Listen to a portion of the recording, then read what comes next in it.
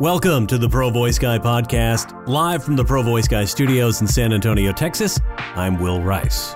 Welcome to episode 10. Today we're going to be talking about using your recording and editing software to make your podcast sound great. Pro Voice Guy Podcast, the podcast about podcasts, plus a few extras about audio, social media, marketing, tech, and other stuff. Before we jump in, I want to thank David Hooper over at bigpodcast.com for sharing an interview with me about podcasting and voice talent. Check out the article, How to Sound Better on Your Podcast, Tips from a Pro Voiceover Artist. You can read it on the blog at bigpodcast.com. Also, if you're in the market for a podcast intro or outro or a voiceover for your YouTube channel, commercial, corporate video, or just about anything else, check out the website at provoiceguy.net or find me on Upwork, Fiverr, or voices.com. So on my last episode, I talked about some of the first steps to take when you're ready to make your podcast sound more like the professional podcasts maybe you're used to listening to. And we started out with the two most essential factors in audio quality: the space that you're recording in and your microphone. And today we're going to move on to software. Recently, I've taken on some work in helping others with podcast production. It's an interesting gig. I'm learning a lot by working with audio that I didn't record.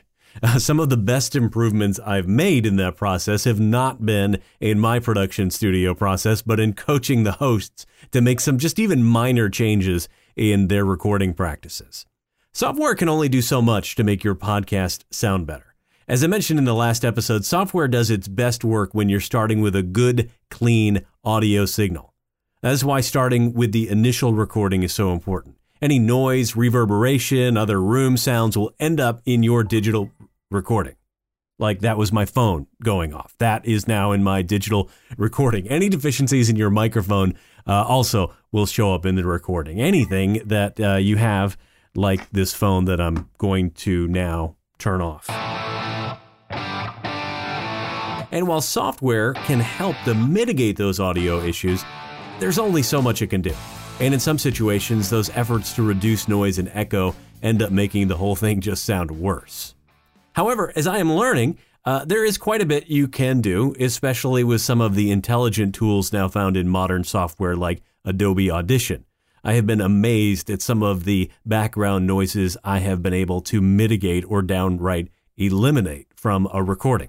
In this series, not all of it today, but in this series, we're going to look at 4 aspects of audio production: compression, limiting, normalization, and equalization.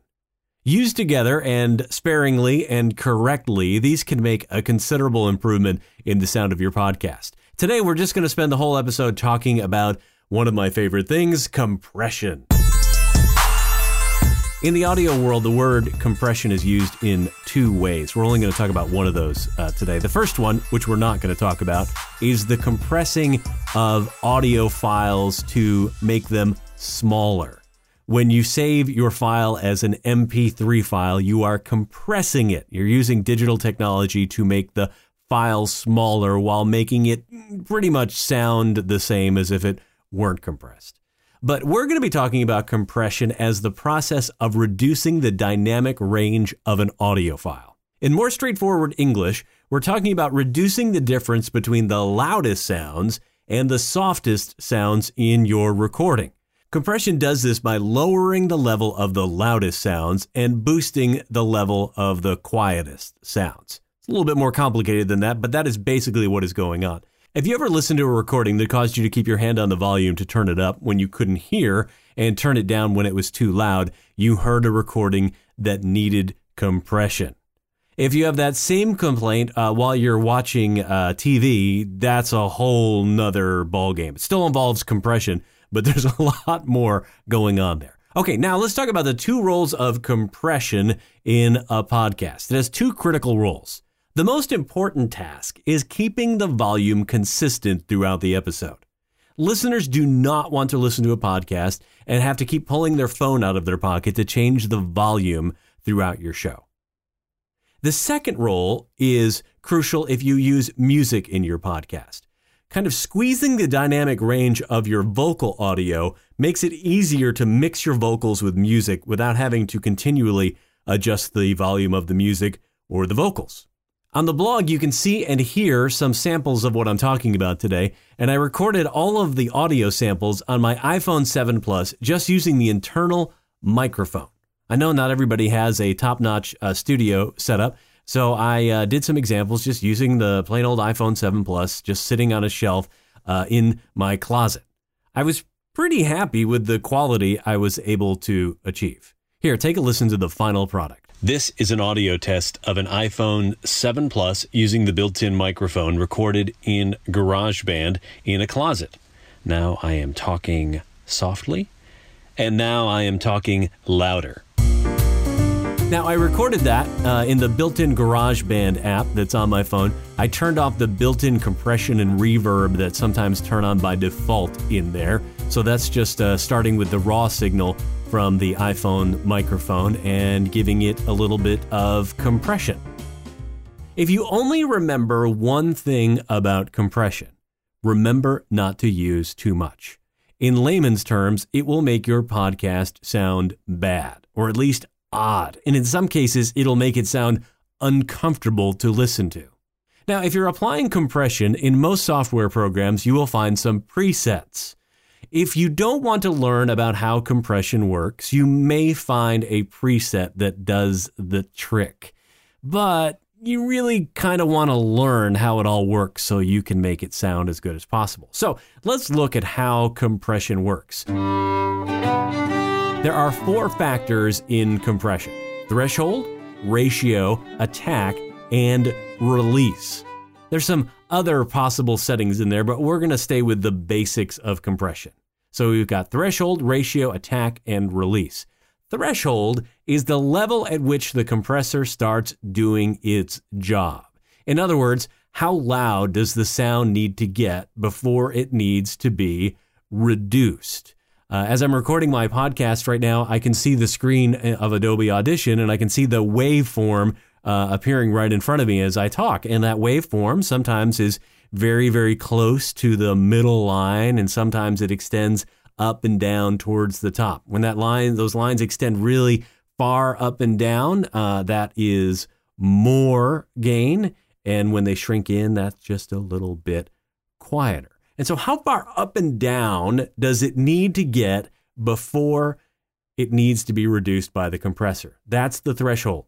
Ratio is about how much we're going to lower the volume once it surpasses the threshold. Once it goes above a certain point, how much are we going to lower it? Now, this starts to get into math, which I can do, but I can't explain. So I'm going to attempt to simplify. The higher the ratio, the more you will be compressing or reducing the sounds that are louder than the threshold you set. We usually talk in decibels. And so when it hits a certain decibel count, how much is it going to reduce it? Now, a 1-to-1 ratio would have no impact, right? That's going to compress it. That's not going to compress it at all. A 20-to-1 ratio would act more like a limiter, not allowing much of anything to go past the threshold. It would just stop it right there. If you want to get good sound out of compression, you're going to need to experiment with the threshold and the ratio.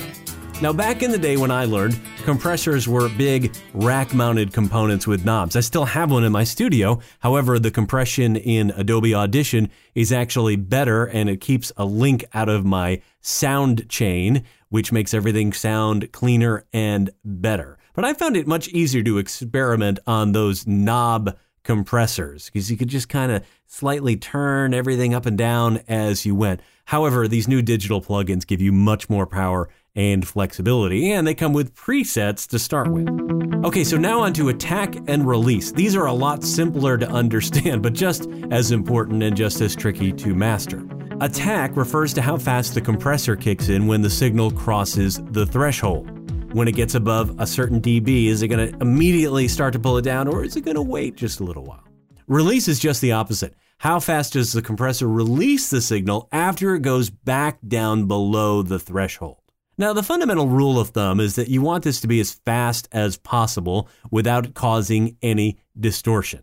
One of the things you're going to notice with compression if you start using it is how the background noise gets louder. So all that stuff, the breaths that you are taking, the sounds inside your mouth, one of my studio dogs who likes to just start drastically scratching when I'm doing something important, they're going to be increased. They're going to get louder, and that may sound weird. And we're going to deal with how to fix that in another episode.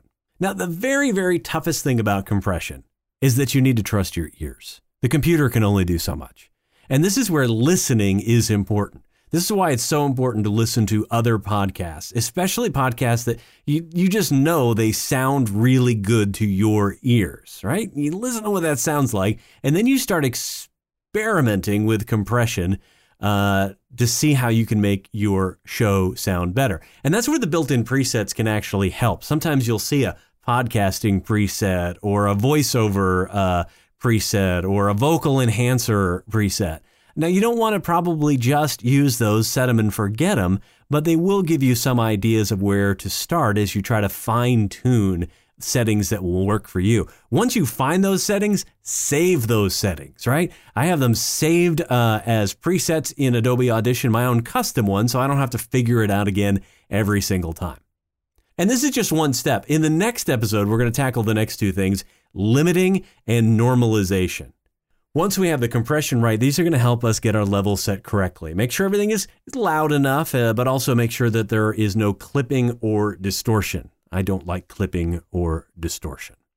But that's it on compression. I hope I didn't leave you totally baffled and confused. Just keep trying and playing around with it, and you're going to find that your podcast sounds better. The Pro Voice Guy podcast is produced by me, Will Rice, in my studio here in San Antonio, Texas. The show is produced on a Mac using Adobe Audition software.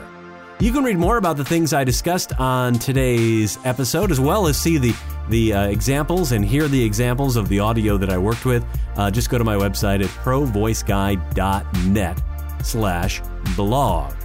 If you're in the market for a podcast intro or outro or a voiceover for your YouTube channel, TV commercial, radio commercial, corporate video, explainer video, just whatever else you need, check out my website at provoiceguy.net. You can also find me on Upwork, Fiverr, or Voices.com. You can subscribe to this podcast anywhere where great podcasts are featured: Anchor, iTunes, SoundCloud, Stitcher, Google Podcasts, or you can listen right on the website at provoiceguy.net. Follow me and say hello on Twitter and Instagram at ProVoiceGuy.